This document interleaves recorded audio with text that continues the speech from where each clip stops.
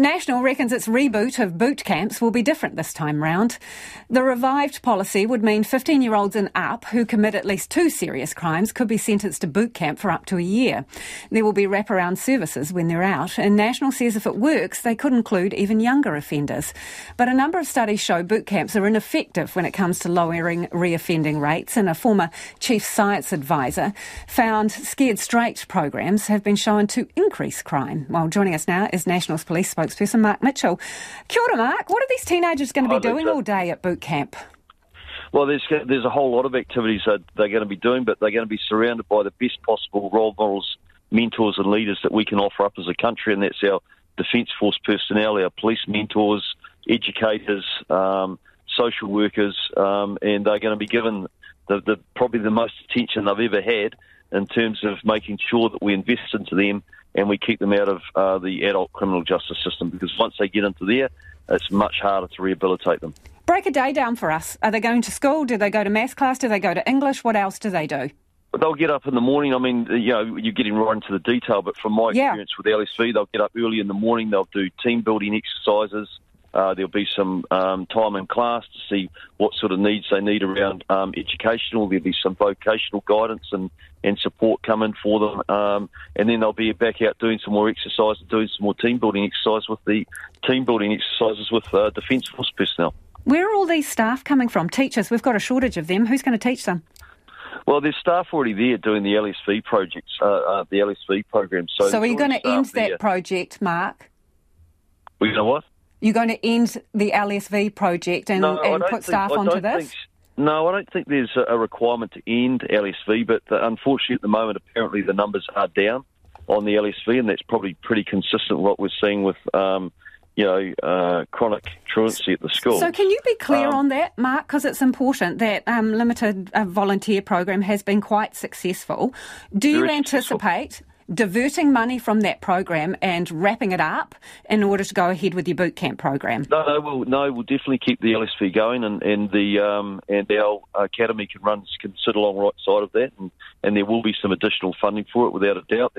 There doesn't need to be any capital works because we've already heavily invested in the facilities and bases like Whenuapai and where are they going to be? Burnham.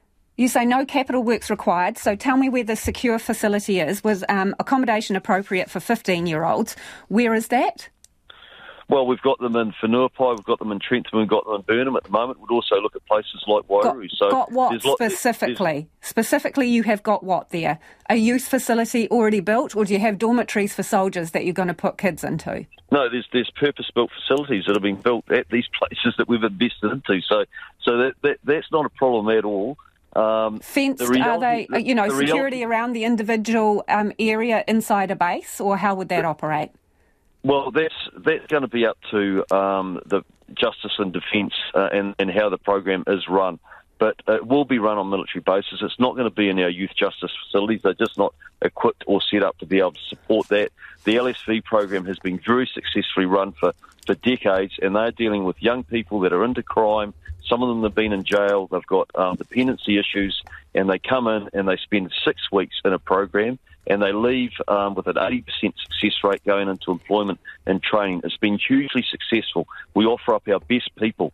But boot camps haven't been successful. You know the research, Mark. Boot camps haven't been successful. I completely reject that. The MAC program was successful. You had 15% of the young people that attended that program never reoffended. I think it was 13%, wasn't it? But okay, that leaves you with what, 80-odd%?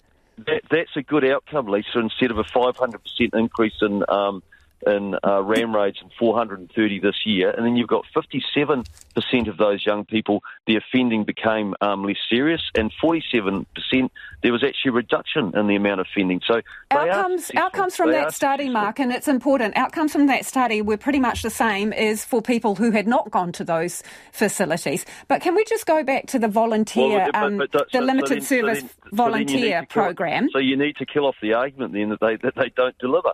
Mark, the limited service doesn't deliver. the Limited Service Volunteer Program, they're already set up and operating, right?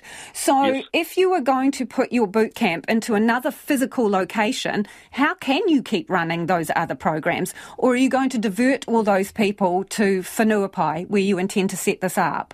Well, that may be the case. I mean, that's a very operational decision. All that we know is that there's facilities there, there's massive capacity, and the program can be run. So that's what we've said that we're going to do, and we're committed to doing that. We're going to target the worst of recidivist youth offenders that are responsible for most of the offending. Understand the basis for establishing this program, but what we're after is some key details here. So staff preventing them from leaving. So will soldiers guard the perimeter to stop these people leaving, these kids? No, there's not. Well, there's not going to be staff patrolling the perimeter. Of course not. And if they take these young people in there like they do now with the LSV, they have plenty of young people turning up that don't want to be there.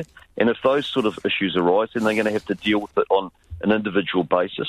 And the ones that absolutely just refuse to stay and participate and be part of the program, they may end up in a youth justice facility. I hope that that's not the case. I hope that we've been very positive about this, and we think that it's going to have great outcomes for our young people. We are going to invest into them and make sure that we do all that we can to stop them from going into the adult system. So the investment, Mark, let's talk about that, right? So it is 15 million, you say, Youth Offender Military Academy, new funding, 15 million. Yep. 10 million... reprioritised from other baselines. So who are you taking the 10 mil from? Well, we think there's already a big budget there, and there's already funding that's going into these programs or similar programs like LSV. So which ones are you taking the 10 million off? So when we're in government, we'll be able to identify where that money's coming from. It may be new investment. We might just say, you know what, this is worth making the investment in our young people. No, at the moment, your costings say that you were going to get $10 million that you were taking off other programs. So in the interest of transparency, which programs have you identified that you will take the money from? No, we definitely haven't said that we're taking money from other programs. Reprioritise from baseline. So you are taking it from other services. That doesn't mean that it has to be from other programs. We know for a fact this government, there's already wasteful spending going on. There's a huge growth in bureaucracy. So where will it come from? So we know that there'll be money that we can find when we get into government and we actually open the books. Okay, so yet to be determined. But so it works out, if you do the maths, 60 kids you're saying in year one with a cost of $25 million, that's $415,000 a kid. Have you done a cost-benefit analysis? Because you're big on justified spending. So have you done a cost-benefit analysis? Well, we go, as I said, Lisa, we're not in government and we can't open the books, so we're having to take it off the numbers that are available now in terms of what the cost is. We have probably gone high on the cost because we'd rather do that than go low. We think that it's probably going to be less than that. But we've taken a decision that investment is very important into our young people. It'll save a lot of money in the long term rather than having them fail and end up costing the country a lot more. We think that it's a very, very good, prudent investment into our young people and their futures. Okay. We want to turn them around. So this policy, you've had it before the National Party. Did you talk to Bill English about resurrecting it? Did you get policy advice from him before announcing it? I worked on this when I was in government, when I was Defence Minister. Bill English, though. Did you get advice from him? Well, hang on. Can I just finish my answer? I worked on this under Bill English when he was Prime Minister and I was Defence Minister. And I've spent, for a decade now, I've been out participating with the LSV and supporting it. I've been a patron.